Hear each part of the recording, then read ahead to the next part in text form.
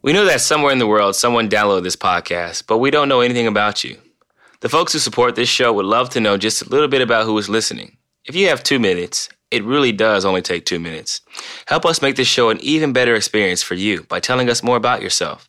Just go to ListenerQ, listenerq.com/pull-up, and take this short survey. You can also give us direct feedback on the show, which we would love to hear. And as a thank you, you'll be entered in a drawing for a $100 Amazon gift certificate. 2 minutes. ListenerQ.com/pull-up. That's ListenerQ.com/pull-up. Donovan Mitchell calling him. If you could have 1 hour to learn something from an NBA legend, who and which skill would you choose? Kobe, for sure. If I could learn footwork from Kobe for an hour, I think that would be one of those things that would go a long way for me. Do you look at anything specifically, Donovan, this year to improve? Defense. I want to be able to guard for the entire game and play offense and be able to be, the main option. For me, being able to play both sides of the ball, I think, is one thing I really want to be able to do. I think there's a lot of very talented players out there who go under the radar. Looking at Tatum, looking at Terry Rozier. Eric Bledsoe is a competitor. Chris Middleton. Giannis is a top 5 player in the league. Obviously, Kemba Walker. But those type of players take up most of the highlights. Welcome to the Eric Dickerson episode of Pull Up. That's right, number 29. We have come a long way and still have a long ways to go. It's officially time for the NBA season to kick off. A lot of great games starting tonight. And when you hear this on Wednesday, at least 2 games will have finished, and games 3, 4, 5 on will begin playing. So really looking forward to this season starting. Obviously, we tip off on Thursday against the Los Angeles Lakers, the new look Lakers, and really looking forward to performing again at a high level, playing in front of our home court. Some of the best fans in the NBA at the Moda Center, and honestly, it's a blessing to be able to play this game going into year 6 at a high level, being able to represent, where I come from, and being able to represent the franchise. Obviously, there's some sad news with the passing of Paul Allen, the owner of not only the Seattle Seahawks, but also the Portland Trail Blazers, a philanthropist, a guy who did things the right way, who empowered so many. And as I said on my Instagram post, he changed the life trajectory of so many people, not just from a financial standpoint, but by providing resources to third world countries, providing resources for the government to research coral reefs, for the government to research different medicines, and just continuing to try to figure out ways to make the world a better place. So he's someone who will be missed not only in the Pacific Northwest, not only for the Portland Trail Blazers community franchise, the Seattle Seahawks community franchise, but the world. You're talking about a man who made a difference and left the world better than it was when he found it and when he was here. So prayers and condolences go out to his family. He will be missed, and we will continue to try to honor him by playing at a high level and leaving it all out there on the court each night. We have a special guest that will be calling in later on, so really looking forward to having him on, and we also have Jordan Schultz on as always. And Jordan actually was just talking about how he was in Boston filming some stuff for the Boardroom. So maybe you can give us a brief, just a little bit about what you discussed there, and then we can just kind of talk about what you're looking forward to most in the upcoming NBA season. So I can't get into too much detail, Mr. McCollum, just out of respect for the Boardroom process. Just a little bit. It was, a little bit of detail is this. Got to spend some time both with the Sixers and Celtics last night, and it's amazing when you think about like the start of the season and the preparation process that we know all you guys have gone through to get ready, to see guys in the gym. So last night I'm watching Jason Tatum work out, and to see him in the gym getting, hundreds of shots up, working on different small things, nothing big, but just refining and making sure he makes this many free throws in a row, making sure it looked like they were getting swishes, off the dribble stuff, catch and shoot.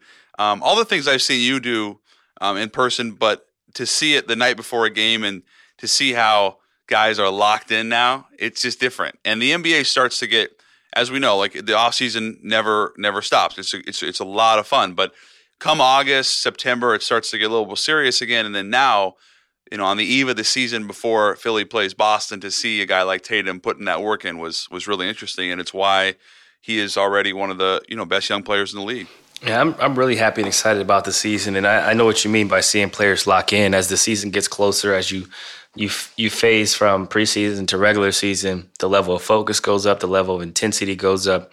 Understanding the importance of each possession, understanding the importance of each rep, as Tatum probably showed you. Getting those swishes, making sure the form is right, making sure the footwork, going into moves, going into your pick and roll setups, going into shots, everything needs to be flawless in practice so that, when there's a little bit of slippage in the game, it doesn't affect your outcome. It doesn't affect your efficiency and how you contribute to your team. So I'm really looking forward to the games tonight, looking forward to this season. There's just so much competitive nature around. Obviously, as a competitor, you want to win. You want to see, other highlights and big plays in games. But the Western Conference is going to be extremely tough. Teams have continued to figure out ways to improve. Looking at the top all the way to the bottom, that 6 to 10, 6 to 11 is going to be a tough race once again. But turning to the Eastern Conference a little bit, I think that, based on what I've seen from research and from different, people in the basketball community, there are some sleepers outside of the Boston Celtics, outside of the 76ers. Who do you think is capable of giving them a run for their money? Is it the Toronto Raptors? Is that the team that takes over? Well, Toronto, it doesn't seem like they're getting any kind of legitimate love for what they've put together these last few years. And for a team that won the East regular season last year and was great at home, great on the road, wins 59. I know they didn't have the postseason success, and that's really what's been their Achilles heel. But they win 59 games and they get Kawhi Leonard back, or they get Kawhi Leonard. They bring back Fred VanVleet. They have a lot of pieces. I really like Toronto. I think anytime you have a new coach and Nick Nurse who's been at the G League level, there will be growing pains. But I do like them. I really like James Borrego. I think Charlotte's going to be better. Miami, especially if they were to get Jimmy Butler. But either way, a team that was great down the stretch last year. Milwaukee, are they going to take a big step? Because I think everybody anticipates Giannis is now going to really assert himself and cement himself as one of the best 3 or 4 players in the world. Will he do that this year? And then Indiana, who we've talked about a lot because of Victor Oladipo, I think Indiana, they take care of Miles Turner long term now. He had a great summer, got in even better shape. I think Oladipo will have another monster year, and they did some nice things in the offseason, including Tyreek Evans. So I think the East, I know it's not the West, but there are still some landmines there, and it'll be interesting to me to see how Boston and Philadelphia, who we all think are going to be really good, how they navigate what I think is probably at this point a better conference than it's been given credit for, just because it's been so disrespected. Yeah, I completely agree, and I think that from a talent standpoint, Boston, coming with that starting lineup of Jason Tatum, Jaylen Brown, Kyrie Irving, Gordon Hayward, and Horford in the middle, I think that they have a lot of versatility and ability to switch 1 through 5, similar to the Golden State Warriors. Obviously similar but different in terms of experience, and what they've been able to accomplish up in the Bay is unprecedented in their quest for a three-peat. But I think the Eastern Conference is definitely talented. I think that obviously in the West, when you have arguably the best 2 players on the planet in Kevin Durant and LeBron James, it gets a lot more attention than the Eastern Conference. But I'm looking forward to just a competitive nightly basis in the West, competitive in the East, and at some point I know they'll visit that 1 through 16 seeding. Who are some of the guards in the East that maybe go overlooked? I think about a guy like Josh Richardson that can kind of do a lot of different things, or maybe a guy like Spencer Dinwiddie who's emerging. Some players that are under the radar, but that I don't want to say give you fits, but give you trouble, or guys that you prepare for differently. Maybe a guy like Kemba who has been an all-star now these past 2 years and is finally getting the due he deserves. I think there's a lot of very talented players out there who go under the radar. Obviously, players who have, kind of burst onto the scene, based on their playoff performance, and looking at Tatum and looking at Terry Rozier, who was a backup guard who showed flashes of brilliance, with his toughness, his competitive nature, and ability to knock down tough shots. But even guys like Eric Bledsoe. Eric Bledsoe is a competitor. He's fast as lightning. He played in the Western Conference with the Phoenix Suns, so being able to see, how he gets to his mid-range, how he gets to certain spots. Chris Middleton is another guy who doesn't get a lot of credit, but is extremely efficient, big guard, two-way player who can do a lot of different things. And, playing with Giannis, obviously Giannis is a top 5, player in the league, and he's going to, put up triple-doubles, flirt with triple-doubles, and take up most of the highlights. But those type of players Obviously, Kemba Walker, he's as quick as I've seen with the ball. His change of direction, his crossover, reminiscent of his step back against the University of Pittsburgh in the Big East tournament. I was there in the Garden. I was there. Yeah, his change of direction is so fluid. It's incredible. He's able to get it's incredible. in and out of his moves and just make plays for not only himself but everybody around him. And I think he's also a guy who came in and shooting was his knock, and he's the franchise leader in three-pointers made in Charlotte. So that just kind of shows you. Yeah, and you've told me about Kemba before, just that his change of direction, if not the best, is one of the best in the league because he's so fluid with it, the step back. He's small, but he plays a lot bigger, right? Right, he plays a lot bigger. He can finish around the rim with finesse. He's able to cut off the driving lanes on bigs. While he's dribbling, he's able to cut off their angle towards the basket and finish a variety of different ways. But he's a wizard in the pick and roll. There's a lot of guys throughout the NBA. You go from team to team who, they have, tough guards, tough covers. Looking at the Eastern Conference, obviously, I named a few. Looking at the Western Conference, you have Devin Booker. You have a lot of those guys who are, combo but play the two, who are able to score with the ball, score without the ball. Klay Thompson obviously is not under the radar, but I think underappreciated at times. Jimmy Butler. Some of those guys who can play with the ball in their hands, play without it. I didn't name, but Donovan Mitchell. Yeah, he's another player who plays well with the ball.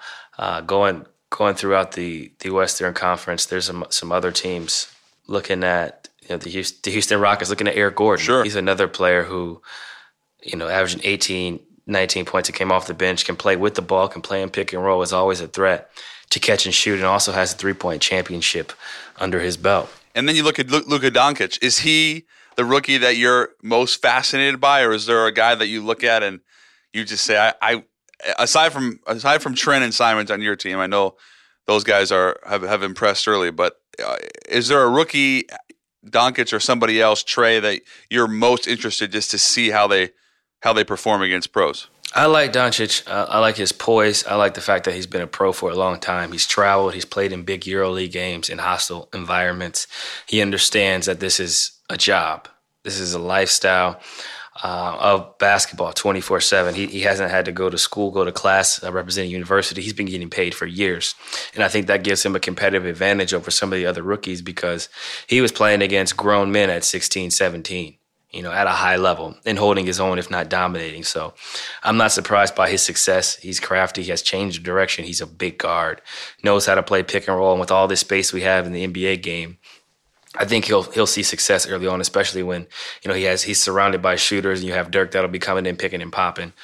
He'll be just fine. I think that DeAndre Ayton is a guy who, haven't played against him twice in the preseason. He's big. He's got grown man body and grown man strength, and he hasn't even really, fully developed yet. When he gets 25, 26, that's when his body will completely start to mature and fill out, and his brain will be, completely matured, post 25. And I think you'll kind of see how he evolves. He already has the face-up game. He has touch around the basket. He's smooth. He's patient.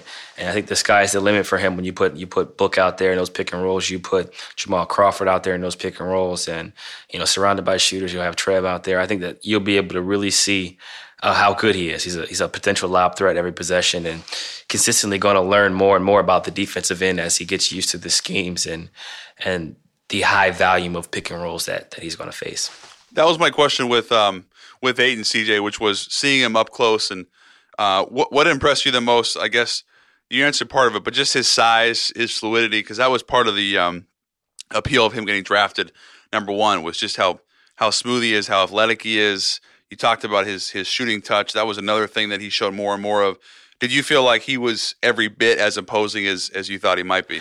I didn't know what to expect going in. I had watched him in college, and it's always interesting to see how players' games translate. But one thing I seen was his motor. Seen he had a motor for the glass and being able to get rebounds, and I seen his touch. He wasn't afraid to shoot that 16, 17-foot jumper, and I think that the Phoenix Suns will work him in a little bit closer so that it's more, 11 to 15 feet, which is an easier shot to make when you're going through fatigue. But I was impressed with just his poise and patience. He had patience around the basket. He took his time in ISOs. He didn't feel the need to shoot it every time he got an ISO. He was able to, be comfortable enough to kind of give the ball up, get it back, set screens, and his awareness around the basket on lobs was impressive in terms of knowing when to catch and finish versus when to catch it, come down, gather yourself, and make a play. Last question before we go to our special guest is going back to the Celtics. Do you anticipate any issue with all these guys, all these great players? Specifically coming back with Kyrie and Hayward with reduced minutes now for Terry or for Smart or any of these other players, do you anticipate there being a problem? Or how would you, let's say you were coming back and you were a guy like Kyrie who now is going to eat into some younger guys' minutes. Is that a conversation you would have with somebody to say, here's how we can both succeed? Like how does that work in your mind in Boston? I think there's a natural pecking order that falls into place, and having talked to ET about the culture over in Boston and what type of guy Brad Stevens is. He's a no-nonsense guy who's very straightforward with the team. So he will establish a pecking order and kind of let the team know that this is how things are going to be done. This is option A, this is option B. You can play yourself into a different option or a different role, but this is how things are going to be for now. And I think that winning triumphs everything. They understand that the more they win, the better everything is around them. The more minutes you'll play because you'll be more efficient, your plus minus will be higher, your defensive rating, offensive rating will be better so that the team will feel like they should have you out on the floor. And then B, a lot of these players are going to be in contract years. Jaylen Brown's going to be, on the books for potentially trying to get a max deal. Terry Rozier has already not come to an agreement and will become a restricted free agent this summer. Marcus Smart has already gotten paid, so he's going to be more comfortable playing any role because he understands that he was paid because of the way he plays, how hard he plays, what he has to offer to this game that not a lot of players can offer. So he's just going to go be himself every night. Jason Tatum is a skilled wing who's going to play himself into points, just based on the system he's in and how talented he is. And you look at Kyrie and Gordon coming back. Gordon's going to be on a 25-minute per game restriction, which gives Brad Stevens a lot of freedom and flexibility because now you can get Jaylen Brown's minutes around 32, 33.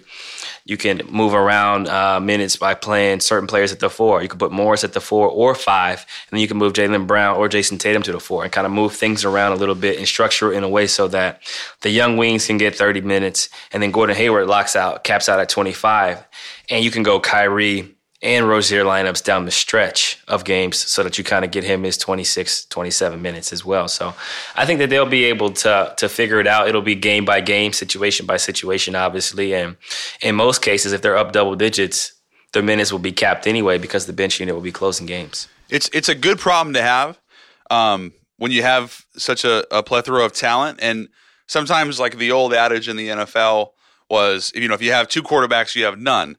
I don't know if that's still the case with some of these players like Taysom Hill or Lamar Jackson finding opportunities to get in games and impact. I think you could say the same thing about, point guards in the NBA. If you have two, you have your big advantage. A guy like Terry Rozier, who, like you, an Ohio guy that just continually find ways to score and create mismatches and make great plays. And I like the fact that he didn't re-up. I think it leaves himself options. He's 24 years old. And if he has another really good year or an efficient season, he's going to get paid. And so I like guys that bet on themselves. And I think, him and Kyrie can play together, just like I think Hayward, Brown, and Tatum can play together. And you could put Al at the 5 and go small. So Boston has options, right?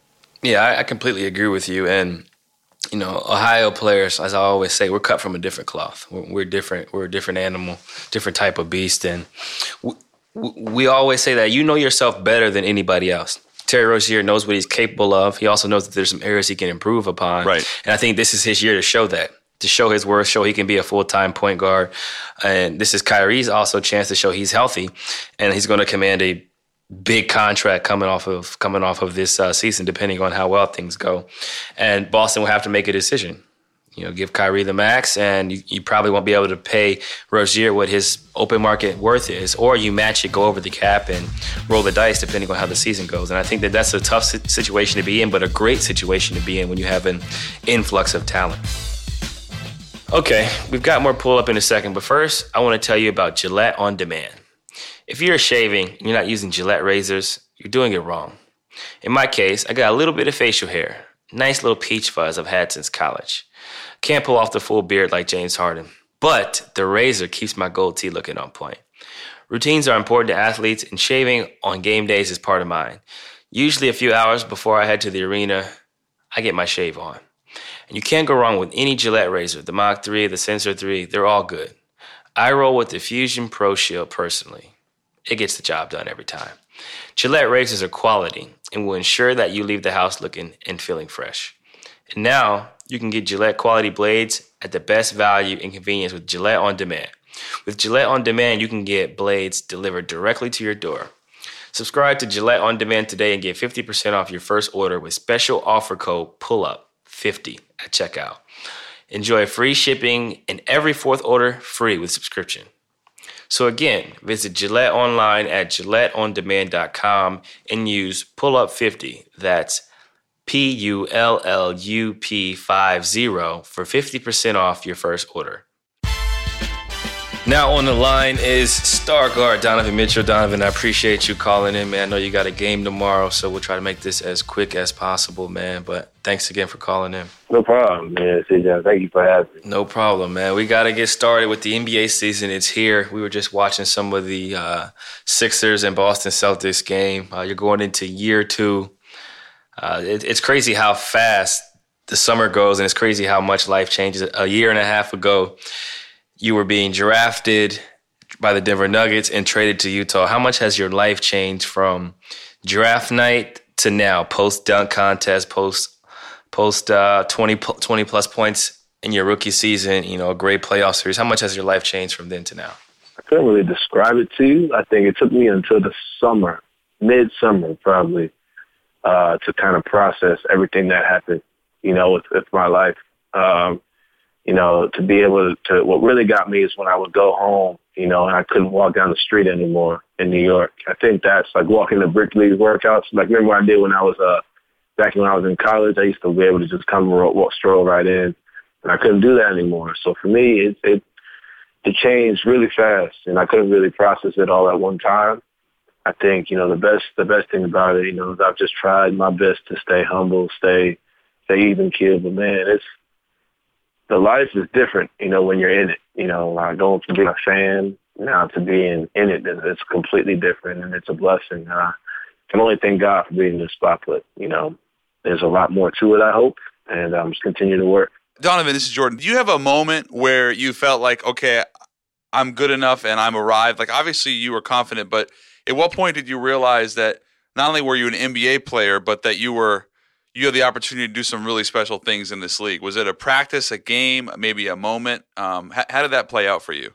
I would say probably around, obviously the 41-point game would be my easy answer. Right. But, even after that, I'm thinking, maybe they just had an off night. Maybe I just had a great night. I'm continuously a guy who kind of doubts himself in a way that kind of gets me to continue working. You know what I mean? So for me, my biggest thing was always when are they going to make adjustments? When are they going to do this? When are they going to do that? So I would say it took me until about March, to be honest, to kind of be all right, I'm here. We had our little win streak before All-Star, and I think that's when it really hit me. All right, maybe I am this good. Maybe I can give myself a little bit of credit. But yeah, even throughout the playoffs, there were times where I was it's gonna be different. Things are gonna change, but it never really did, and I never took into account for how much work that I was putting in. I always understood that there's gonna be adjustments made, but I never kind of understood that I was putting in work myself. I read that you were actually at LeBron's first decision in Miami.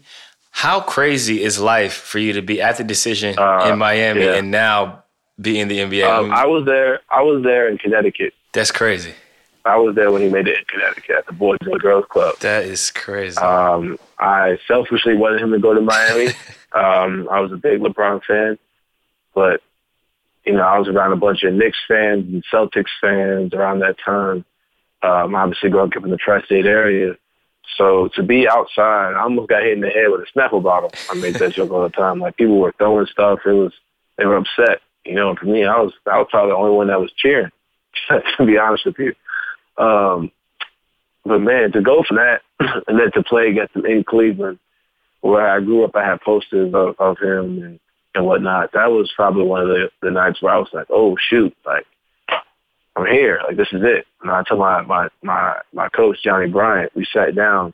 He was like I saw a look in my face. He was like, what? I'm like, I've never been in here before. Like I've always seen it, I've always seen it in the documentaries and all that stuff, but I've never been here. And I think that's when it really had me like shook. Oh, that's dope, man. That's a dope story. CJ, do you remember that night, CJ? The decision? Do you remember that night? I'm pretty sure I was in Ohio. What year was this? What year was the decision? 2010, maybe? 10. I was a freshman. 2011? Okay, so I was in 2009. I was a freshman in college. So I was at Lehigh watching, and honestly, I didn't know what he was going to do, but being from Ohio, I knew that when he said he was going to have, essentially a decision like on TV and like a lot of money, over $1 million, $2 million going to the Boys and Girls Club. I figured that was his way of saying, I'm going to raise some money for this area, but I'm out of here. And I kind of expected him to leave, but wasn't sure where he was going to go. But I think that he's evolved so much since then, like from a lifestyle standpoint to a family standpoint to a business standpoint, that I think it was a good decision for him. It took him outside his comfort zone and allowed him to go through scrutiny. I think his best, obviously he's had some great years, but his best year might have been the year he shot 42% from three in Miami, because that was when he's still unstoppable. That was when he was unbelievably unstoppable. What was that, his second year when they won it, right? Yeah, that was his second year. Yeah. Second and third year, right. Yeah, he was in like rare, that's when D-Wade threw the no-look alley and looked in the camera. Yeah. The Milwaukee game. I remember that. That was a dope picture. Yeah, that was that was crazy. CJ, don't you always say that was the best Bron, Miami, or at least your favorite version of him? Yeah, I think that was my favorite version. Obviously, he's gotten better like all around and from a mental standpoint, but in terms of being locked in, explosive, like his dunks are crazy now, but those dunks in Miami, like the way he got off the ground, how locked in he was, how he was a villain at that point, and he played like it. He played angry. And it just kind of brought out something that I didn't see in Cleveland. Like I seen him dominate. I seen him score 25 straight against Detroit. And that was rare for him, Bron. But the Bron we seen in Miami was it was a different type of anger, a different type of animal. But I like the one where it was Game 6 against Boston. Oh yeah, at the Garden. That was like, because if they lose that game, like I always read like his legacy is completely different. Yeah. If they lose that game, if that game goes down, because that would have been the second year in a row they lose, right? Yeah. Right. So they go from losing the finals to losing before they even make the finals. And when he went out at half, I think it was 45, that's when I was like, wow, that's impressive. That's an impressive feat for sure. Have you watched Basketball: A Love Story? Have you seen that on TV? No, I haven't. Bro, do me a favor. When you get some free time, have your video guy put it on your iPad or something like that. I watched seven. I watched for like 2-3 hours last night, and I watched the breakdown on Miami. It's so good. It's unbelievable. The interviews, like they got film footage, just the storytelling. It talks about like every facet of basketball, starting with the ABA, and there's just different sections. There's a Michael Jordan section that talks about his shoe deal with Nike, how he originally wanted to sign with Adidas. There's just so many stories that we didn't hear about growing up that is crazy. But the Miami game, I rewatched the Miami game where they subbed Tim Duncan out to get the offensive rebound, and Ray Allen ends up hitting the three. Like I was just thinking about like how different would like life be if Ray doesn't hit that three. They lose that. That's 2 championships. They had already lost to Dallas. That would have been 2 years in a row they lose. Completely changed the whole dynamic. Who knows what happens after that? But it's just crazy how life works. I think I've heard of it, but I've never even thought about looking at it, but for sure. It's 24 hours of documented like basketball and stories. It just came out like a week ago, and they only released 4. They released like 4 hours of it, but there's 20 hours left. Where is that at? Like, where can I watch that if I not my people set it up for me? ESPN. If you're at your house, just go on demand and then just type in like on your search a Basketball Love Story. Donovan, you're gonna love it. It's really, really good. It's really man. like it's a basketball lover's dream, bro. Like I was watching, like, oh my goodness, this is crazy. I might have something for the plane ride. It takes you through like just basketball and like how we've come. And then one of the crazy parts about our game is that when it first started, every time you scored, you had to do a jump ball. Really? Yeah, before they like amended the game and made changes to it, you would score, you would go to the center and jump circle every time. That's crazy. So you get to kind of see how the game has changed. And then they talk about the art of the pass, it talks about USAB, it talks about John Thompson in Georgetown. There's just like so many different storylines and things to kind of view that you don't normally get to see. Speaking of Jordan, you were number 45. Yeah. How long have you been wearing this number? And, you know, some people that may not be familiar with the story, Jordan wore 45 briefly. Why do you wear it, and what does it mean to you? You know, I wish I could have worn it earlier, but you know how the sizes are when you play AAU, you know, the big numbers are for the big kids and the small numbers for the small kids. So I'd probably say I started it in high school. I always wanted to be 45. Baseball, I was able to wear it, no problem. But I started wearing it in basketball in high school, and you know, I stopped playing. I broke my wrist in my 10th grade year.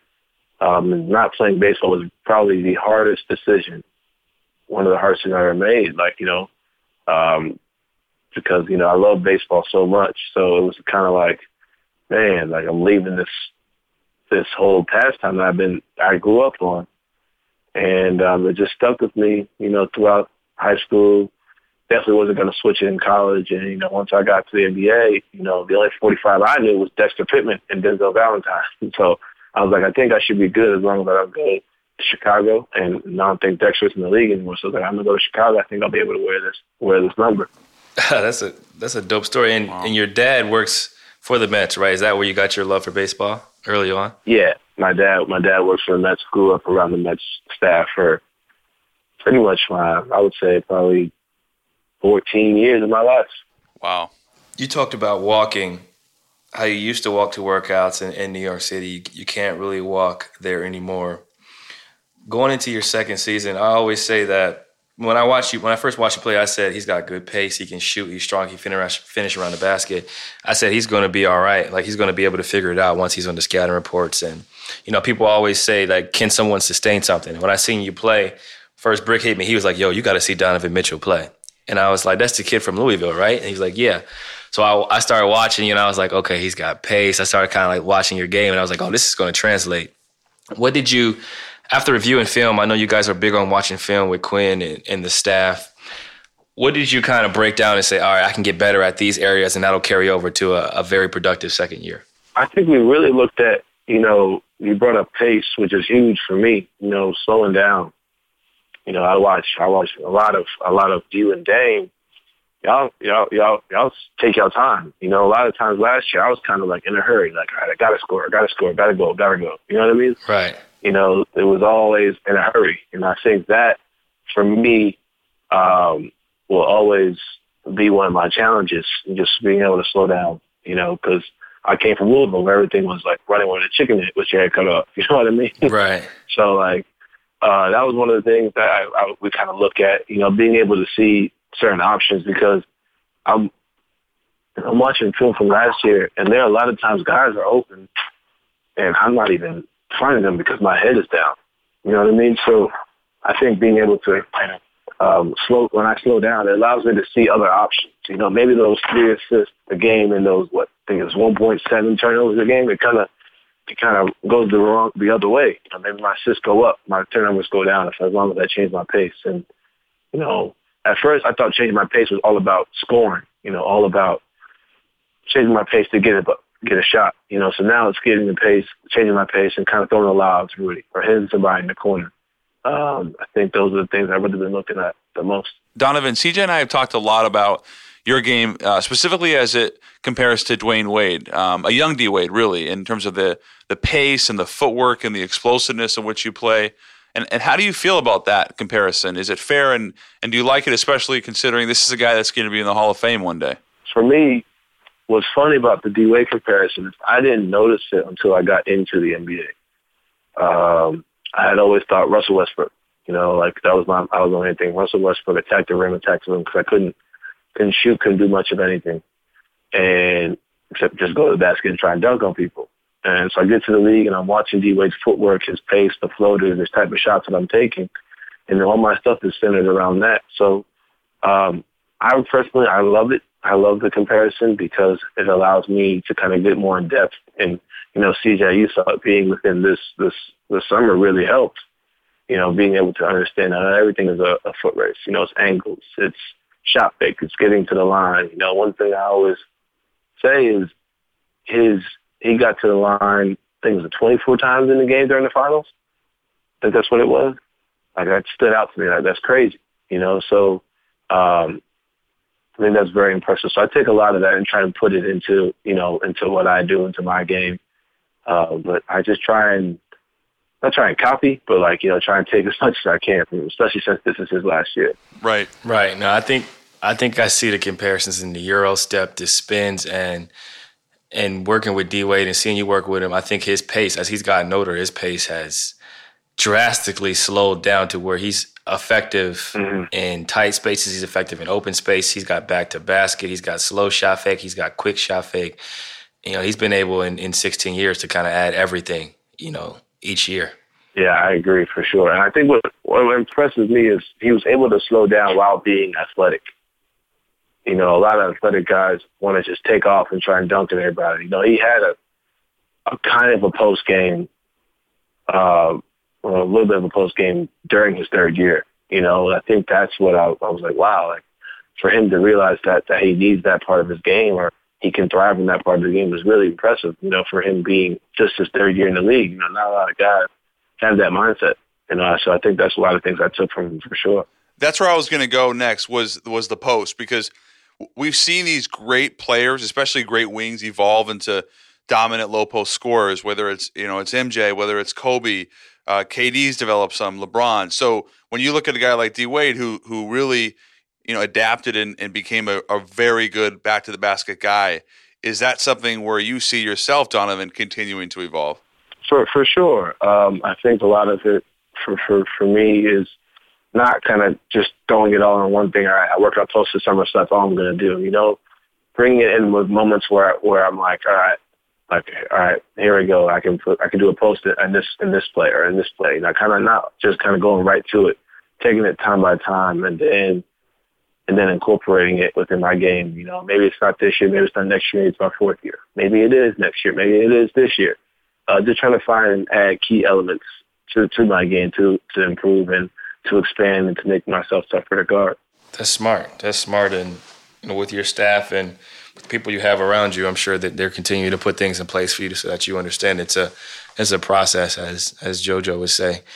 Each year, being able to add one element, being able to add one thing or tighten one thing up could be the biggest difference in those small increments of success that we see. We asked Twitter some questions for you, so I'm going to go through some Twitter questions briefly, and then I'll let you enjoy the rest of this game, and I'm going to put my feet up and FaceTime wifey. From Maddie Gravel 9. If you could have 1 hour to learn something from an NBA legend, from an NBA legend guard, who and which skill would you choose? Kobe for sure. I don't think we have to shoot a basketball for that hour for me to learn a lot. I think it could be all footwork. If I could learn footwork from Kobe for an hour, I think that would be one of those things that would go a long way for me. I look at one of my counterparts in Jason Tatum. He has great footwork, and I think I watch a lot of his stuff just out of the mid-post and stuff and just taking it from everybody. But you can tell like Kobe's kind of taught him a few things, so I would definitely love to take that away from Kobe for sure. Yeah, he's polished. He's got a nice mid-post game, and he's only going to get better, especially in the system, the way that he played with the spacing. He's going to be a handful. Yeah. The next question, based more around internationally, you got to travel some internationally this past summer with Adidas, and congrats too on the New Era deal, by the way. That's big, man. Congrats. Thank you. Happy for you. Thank you. You have Joe Ingles, Rudy, Exum, Rubio. What's the best / most fun thing you've learned with playing with so many international guys and getting a taste of being in Greece? What place do you like in Europe the most? The place I like the most is probably Spain. I went there when I was in 8th grade. It's a little different when you go there and you can kind of stay in a nicer hotel. You can actually go to some spots when you need money. But right. I think just being around that culture, my grandmother's from Panama, so I have a little bit of Hispanic in my blood.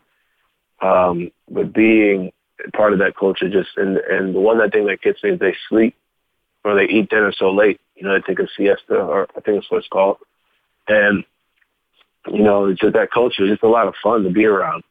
Ricky's one of those guys that I just love being around, just because of his energy. He's always in a happy mood. He's always in a good mood. Brightens up the locker room. And one thing I learned from the national players on my team is the simplicity of how they play. You know, a lot of it, you know, you look at all of us, you know, you look at guys like AI, you look at, maybe not MJ, but you look at like AI, you know, all these guards are, you know, who can do a lot. Kyrie, you know, who do a lot. You know, when you see Ricky, you know, he's kind of simple. You know, he's simple with his movement, simple with the ball. Look at Joe Ingles the same way. And I think that's one thing I could add to my game for sure. Donovan, I don't know if you're familiar with your character in Game of Zones, but it's a big deal. You've really become a big part of the show. Are you familiar, and what do you think about it? I'm not familiar. I know we had the video last year, which was pretty funny. I forgot when it came out. It was like me, Lonzo, Cruz, Ben, Markel, Jason. I thought that was pretty funny for sure. Yeah, that was a big one. That was probably the only one I've seen, to be honest with you. Well, to transform the question then would be, when you start to see yourself in a cartoon like that's actually like pretty funny, do you enjoy it? Is it strange? Like what is your first impression when you see something like that? I just go back to being a kid, to be honest with you. I go back to being like a fan, and I start laughing at it because I find it funny. I get to actually enjoy it, you know. It gets tough because when I start to like the photos, you know, Bleacher Report kind of hops on that pretty fast. But it's cool. I just get to enjoy it and embrace it. So at the end of the day, I'm a kid. You know, I tell people that all the time, like I'm a kid. You know, all of last year was a whirlwind, and it was kind of like the kid just kind of like felt like Mike. You know, just thrown into it. It's like, whoa, like, oh my God, like this is here, and this is what I'm doing. You know, so I think it's just pretty cool to just be a fan for a little bit. Do you look at anything specifically, Donovan, this year to improve? Like, is there one area, even if a small one perhaps, that you can hone in on and say, I want to attack this and get better in year 2? Defense. You know, I want to be able to guard for the entire game and play offense and be able to be, you know, the main option. I think that's one of the things that I took pride. That was my mindset coming into in college. In college, right. You know, like I had to be able to guard, you know, and I feel like I didn't lose it all the way, but I feel like I lost it a little bit. And it was me, one, not being in good enough shape and not understanding that what I ate, you know, what I ate played a part into it, you know, my energy levels, you know, doing a lot. So I think for me, being able to play both sides of the ball, I think is one thing I really want to be able to do. Maybe, like I said, maybe it's not fully this year or fully next year, but by year 5, I want to be like a solid defender and a solid offensive player. Did it surprise you, Donovan, then that when you were coming in that this was your calling card, being, you know, a defender from Louisville who, like you said, you guys press and you're all over the floor, to now you're being asked to score and play make and do all these different things? Did it surprise you that, like you said, you didn't have quite the same defensive aptitude as you wanted? I think I gave myself, and usually I told you I don't do this. Usually I think I gave myself the benefit of the doubt. You know, I kind of said, you know what, you're doing way more than you thought. Right. So I think I wouldn't say I settled, but I understood. You know what I mean? I understood that it's a lot, and I respected, you know, a lot more the guys who do it on both ends. It looks like the Kawhis, the PGs, you know, the Klay Thompsons. I think I respected them a lot more. Right. After having to go through that, going from basically a guy who people didn't know if I could play point guard, didn't know if I could shoot, but they knew I could play defense, to go from that to being able to be like not really that great of a defender in my personal opinion. So I definitely did surprise me, but I accepted it. But I knew coming into the summer that, look, I'm gonna get in better shape. I'm gonna be ready for when the time comes, or when I need to. I can go and guard guys, like go from guarding CJ and Dame to go guard, chase around Klay, chase around Steph. You know what I mean? Be able to do both of those. Sure. To 4 different players, but you know what I mean, 4 different elements, and still be successful. CJ, when did it hit you that you needed to not just try to lock down and be a two-way guy, but the eating and the sleeping? At what point in your NBA career did you realize that here's how I can become a more complete guy? Well, my rookie year was a lot different than Donovan's in that I got hurt. Yeah. So I broke my foot. I fractured my foot my senior year, and then the last day of training camp, I fractured my foot again. And that's when I changed everything. I changed my diet. I changed my mindset. from a mental approach, not being able to physically perform, having to watch practice. We went from 36 wins to 53, and I didn't really contribute. I basically watched the first 3 months, and then I played 10 minutes a game, and then a lot of DNP. So from a mental aspect of having to pay attention to plays and practice that you're not going to run through, like you're not getting reps because you're not playing in the game. So you have to get mental reps. And that was a hard part of adjusting.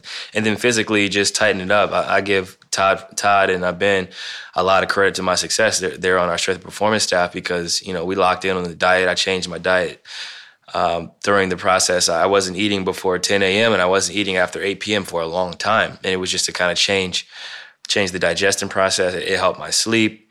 It took away inflammation in my body. It changed a lot of things. And what I was eating, hiring a chef now, Chef B's in the kitchen. Shout out to Chef B. He's preparing my meal right now. Like doing those types of things really changed my lifestyle. And going through some minor aches and pains and sorenesses because you like fried chicken, or I love French fries, or I like hot Cheetos, like eating stuff like that. Whereas now I have healthy snacks around me. I like chips and guac. I'm eating quinoa. I never knew what quinoa was until I got to the league. Like learning about certain things and how I can maximize this 15, whatever it is, amount of years, and then I can eat whatever I want when I'm 40 years old and I got kids and I'm going to soccer practice and tennis practice and stuff like that. So for me, it was rookie year when I was on the bench watching. And every time I showed up to the arena knowing I wasn't going to play, that was enough motivation for me to do whatever they told me to do. You need me to watch 2 hours of film a day? Bet. You need me to not eat this stuff? Cool. You need me to be here at 8? I'm there, because this was it. Like I knew that this is it. I already fractured my foot twice, and I had a lot of goals I wanted to accomplish, and I was behind on the 8 ball not playing the first 2 years. That's crazy. Yeah. It's almost like a compliment to each of you in that way, that you came in as something and then that you've now evolved in a very short period of time, especially you, Donovan, just a year, into being so much more than what maybe some people might have expected. Yeah, like kind of what CJ is saying, like, man, I'm thinking, Chef, you don't need it. It'll be all right. You'll be fine. And in just 1 year, I'm like, man, like, I don't eat gummy bears anymore. And for y'all that are listening, and for you, CJ, as well, like, that was my thing. Like, I ate candy. I ate candy all the time. You know how much free time we have? I watch Netflix and gummy bears. Like, I don't do that anymore. Right. And it's crazy to me because I feel the difference. And you hear it, you'll feel it. You kind of just like, all right, like, yeah, sure, whatever. But I feel it. You feel like, oh, wow, like you feel lighter, you feel quicker, you feel more energetic. You don't get as tired, throughout the days. And it took me a year to realize that, and I hear like there are some guys who don't get it till year 7. Yeah. You know what I mean? And for you, like you had your wake-up call your rookie year as well. You know what I mean? So I'm blessed that God kind of gave me that opportunity just to, and that open-mindedness, because not a lot of people are open-minded enough to even think like that, and I think it kind of takes for that one moment. For me, I broke my wrist and I changed my complete mindset to work harder. For you broke your foot. I think that's what God always finds a way to humble us, and then it changes everything, and I think that's another testament of it for sure. Yeah, I agree 100%. And I think that you hit it right on the head. Kobe, people always say I say you hit it right on the head, so I'm saying it again. Kobe didn't learn until his prime. He said that he was eating McDonald's. He even had pictures on the plane with the trophy and like McDonald's and French fries and everything just kind of right there in front of him. So it's to be able to get that advantage is crucial and can add years on the career and can extend the joints, the muscles, the way we play and the way you play, especially athletic, explosive, quick twitch muscles, moving side to side, 82-game season, traveling. Any type of advantage we can get, the better, especially out in the Western Conference where it's like Wonderos and it's literally like Game of Thrones every night. Every night it's a pit bulls out there. For real, every night. But I appreciate you coming on, man. I ain't going to hold you up too much longer. I know you got stuff to do. No, Donovan, we're really, really a pleasure, man, and can't wait to see year 2 and wish you nothing but the best moving forward, buddy. Good luck this season, bro. I appreciate you guys. Thank you. This was dope. I'm going to definitely do this. Hopefully a few times next summer. That's cool too. After like a workout with Chris or whatever. Yeah, whenever you want to call in, bro, line's open, man. And I'm gonna definitely have Ekpe come on too. I gotta send him some books and send me your address. I'll shoot you some books. And I know you don't drink wine like I do, but maybe one of your teammates do. I'll send you some wine too at some point during the season, bro. But congrats on your extension too. The big one's coming, bro. So just hang in there. I appreciate it. God willing, big man. one's coming. God willing. I don't like to talk about it much, but I appreciate it. Speaking into existence, man. Yeah, for sure. No doubt. Now, for one of the favorite parts of the show, cue the wine music, please. It's been a little while since we discussed some of our favorite wines. I think we had Steve on last week, and we weren't able to really get into it because we had such an engaging conversation about so many things going on in this world, along with the effects of adversity and the importance of resiliency. But speaking of resiliency, my wine cellar is very resilient. It's always, bringing me back in. It's always bringing me back in and figuring out ways to get me to open different bottles. And I actually found this bottle in Vancouver during the preseason. It's a Palermo Cab Sav 2015 from Napa Valley. And Pavino has a special offer where it's selling it for $36.99. Naturally, I paid much more for that in the restaurant because that's how they do things. But it has an awesome, awesome taste. As the description goes on Pavino, there's a combination of edgy, ripe fruit and power in a must-have Cab Sav. And it's one of the top 1% of wines in the world. It is bold, more tannic than smooth, more dry than sweet, and more acidic than soft, but it also has that oak, vanilla, chocolate, blackberry, plum, dark fruit taste. A must-have, and as the saying goes, after two, they all taste the same. Well, I didn't go quite as rich, but I did go with a Pinot. Acidic, I'd say slightly above average fruit tannins. $60. Solomon Hills 2013 from Santa Maria Valley. As you know, CJ, I was officiating my best friend's wedding, and I was at a winery, beautiful winery, Sunstone, out in Santa Ynez. But they had a great local Pinot. It got a 93 point on Wine Enthusiast, and $60. So for a Pinot, it's a little bit pricey, but definitely worth it. Awesome. I'll add to the list. Text me it as you always do, and I will be purchasing that and having this into the cellar. But as we always say, we appreciate all our listeners out there, all the men and women across the world who are taking time out of their busy schedules to listen to the Pull Up Podcast. We appreciate it. You can catch us on Apple Podcasts, radio.com, or wherever you get your shows. Don't forget to Pull up! Pull up!